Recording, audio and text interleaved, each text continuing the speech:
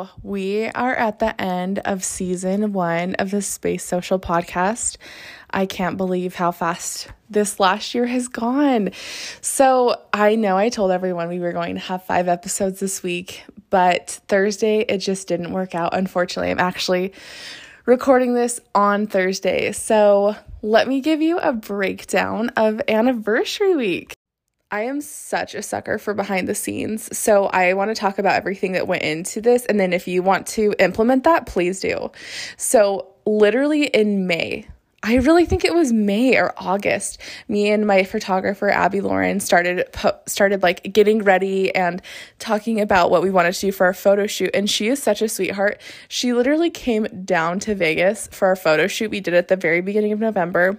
And we just got all of the content ready for this week. We were so excited. Like, if you guys go look at my Instagram, you'll probably laugh, but I felt like the cake literally looked like the cake in Harry Potter that Hagrid made for Harry, and it's totally fine. I made it myself. I went to the store, bought like a $3 cake that I was not going to eat, no intentions of eating it, and then just got pink frosting, and that's literally what I did, and I made it, and I was like, I am not a chef, I'm not a baker, like, this looks so bad, but I just wanted the prop of a cake.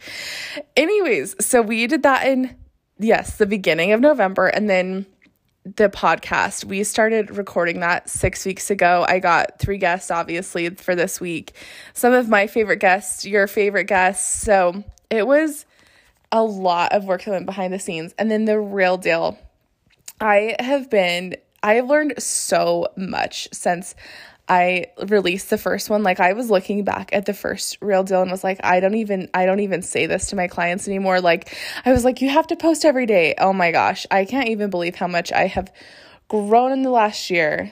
That's so insane. Like, I would never say that to a client anymore. Anyways, posting is not a recipe, which is actually a post I'm planning on doing next week.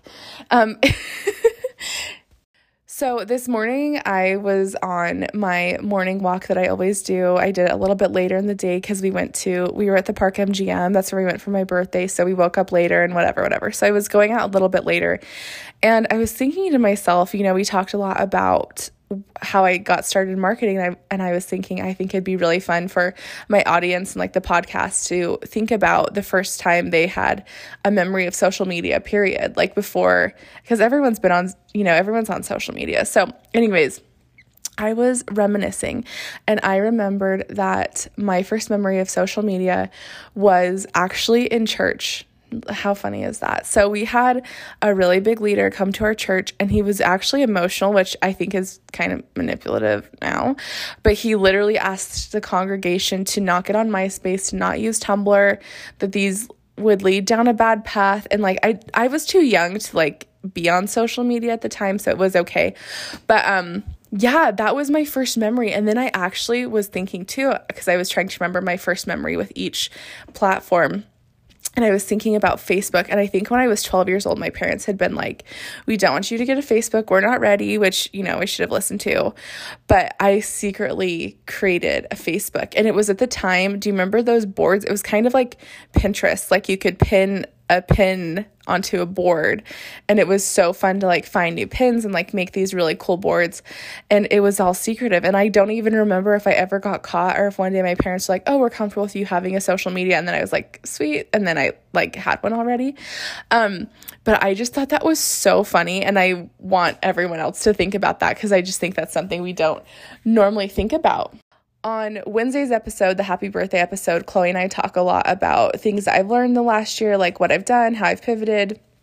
And I was thinking like those were all like really positive questions that reflected a positive experience, which this definitely has been. But I sometimes think that social media and things like that, they can just be very positive and not talk about the negative. And not that I want to talk about the negative, but I was like, I think I want to share some more authentic lessons and lessons that really have impacted me over this year and have grown my business or, helped me pivot in one way or another. So that's how I wanted to wrap up this season. I think something that every business owner needs to learn, and every single time I talk to any client, we always talk about this at some point or another, is boundaries. So I have been really lucky that one of my clients is actually a burnout coach, and a huge part of her business is boundaries. And so when I'm creating this content for her, like, I am learning as I go, and I'm really having a great time doing that. And there are things that I've learned from her that I was like, I need to implement this into my business. I need to make this a part of my business. So something that that's at the beginning of the year that I don't do now is I literally would give clients my phone number and literally no more. And I don't feel like, it definitely did get abused. I feel like most of my clients didn't abuse that, but I have been able to try and make my texts only for my family and friends, and trying to kind of separate this business and pleasure, if you will. So I think creating that boundary, like, you can reach me through email. Obviously, like, social media sometimes can be time sensitive. Certain things can be. So I'm always like, if there's an emergency, but you know what else, everyone? I've worked that into my contract, and that has been really helpful, is being like, hey, like, this is how I prefer to be reached. Like, if there's an emergency, here you go. But usually I'm checking my email, though, at least twice a day, so you're going to get seen. I also have set the boundary that I potentially might not get back to you that day, but I will get back to you within 24 hours.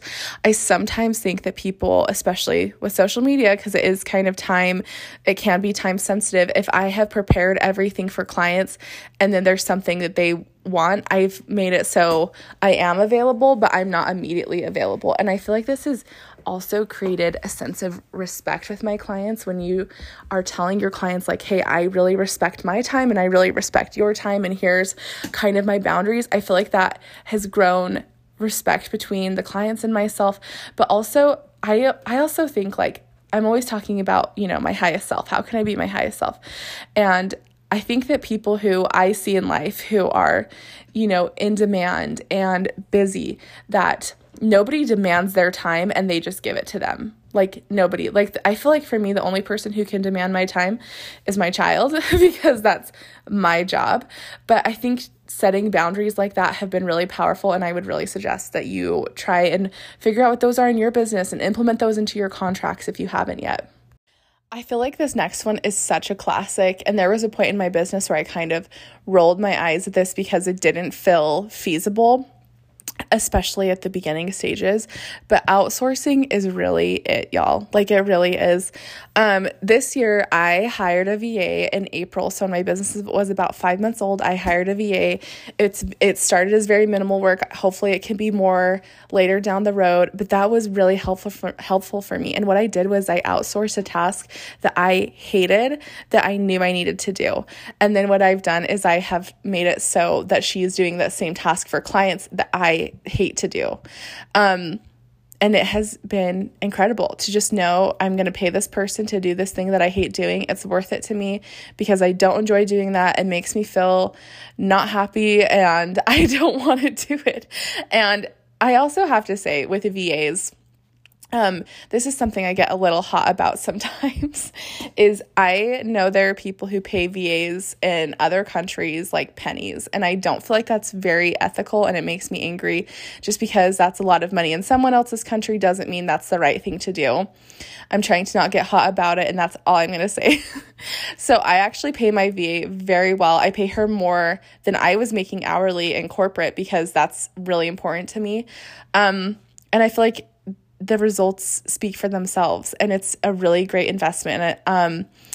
Another thing I do, I know everyone does this probably, is QuickBooks. I don't know why I was nervous to invest in QuickBooks. So originally I was just doing everything on Excel, and like, how horrendous is that? And that didn't last very long, obviously, at the very beginning of my business, but it's literally like $15 a month. And I'm like, oh, perfect. This is tracking all of my expenses, all of my income. And therefore I know how much taxes to pay. And it just felt more organized. And I was glad it was like in a really good spot. So doing little investments like that, like, honestly, if I could go back a year ago, I would literally invest in QuickBooks on day one. Like, that's how fast I would. It was really just that helpful. So yeah, investing in your business and outsourcing things and tasks that you don't enjoy, and even like QuickBooks, even though that's $15 a month, investing in that so I knew where I could look at my expenses and know where I needed to maybe cut back, or maybe I could invest more, maybe I didn't feel like that investment was working anymore and I needed to move another direction. That was really helpful. I want to share an investment that failed over this year though. So over the summer, there was a co-working space here in my community, and it was like a couple $100s a month to go to. And I was like, maybe this will help me with my work. So I made the investment.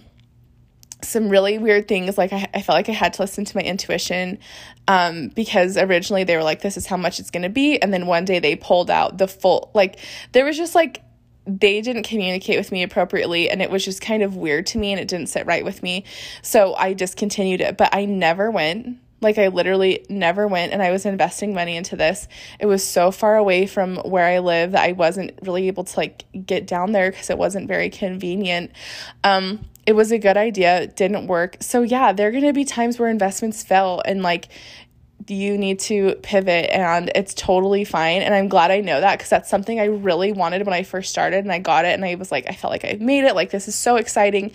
And then in the thick of it, I was like, this is horrible. Why am I doing it? But sometimes I think we need to fail at things we want to do, or have investments fail, so that we can move forward and just know that that's not the right option for us. Simplifying your offers is so important. I know I've already touched on this week, but I feel like when I see businesses where they have 1,010,000 offers, you're not really sure where to start just because there's so much going on. That's exactly what it is. It looks extremely chaotic. So the only way you can work with me right now is a one-on-one client, which I don't know if I'm accepting anymore because I am so full. Maybe one or two more. Anyways, and the Elevated Entrepreneur Collective, and then obviously you can buy my Real Deal 2.0. All of my other digital products are not on my site anymore because I said I was getting rid of those at the anniversary.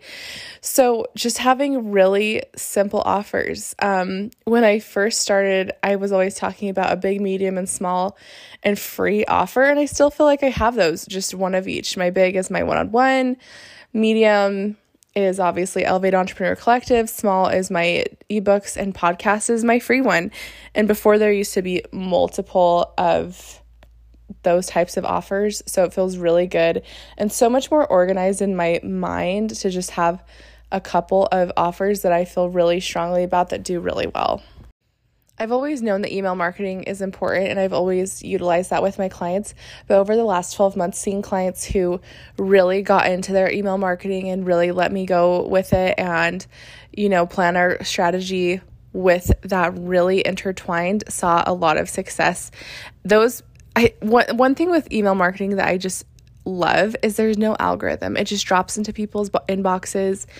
I feel like so many people like to make excuses with an algorithm, they're not doing as well. They can always just blame it on the algorithm instead of being like, well, maybe my content isn't as valuable, or my clients or potential followers are not relating to my content and I need to tweak that. They kind of just blame an algorithm. And with email marketing, there's nothing to blame because there is no algorithm. So it's a very powerful tool. How many times do you check your email every day, right? I'm assuming most people check it once or twice. Maybe even more. Maybe you check at the beginning and end of the day, and you see everything.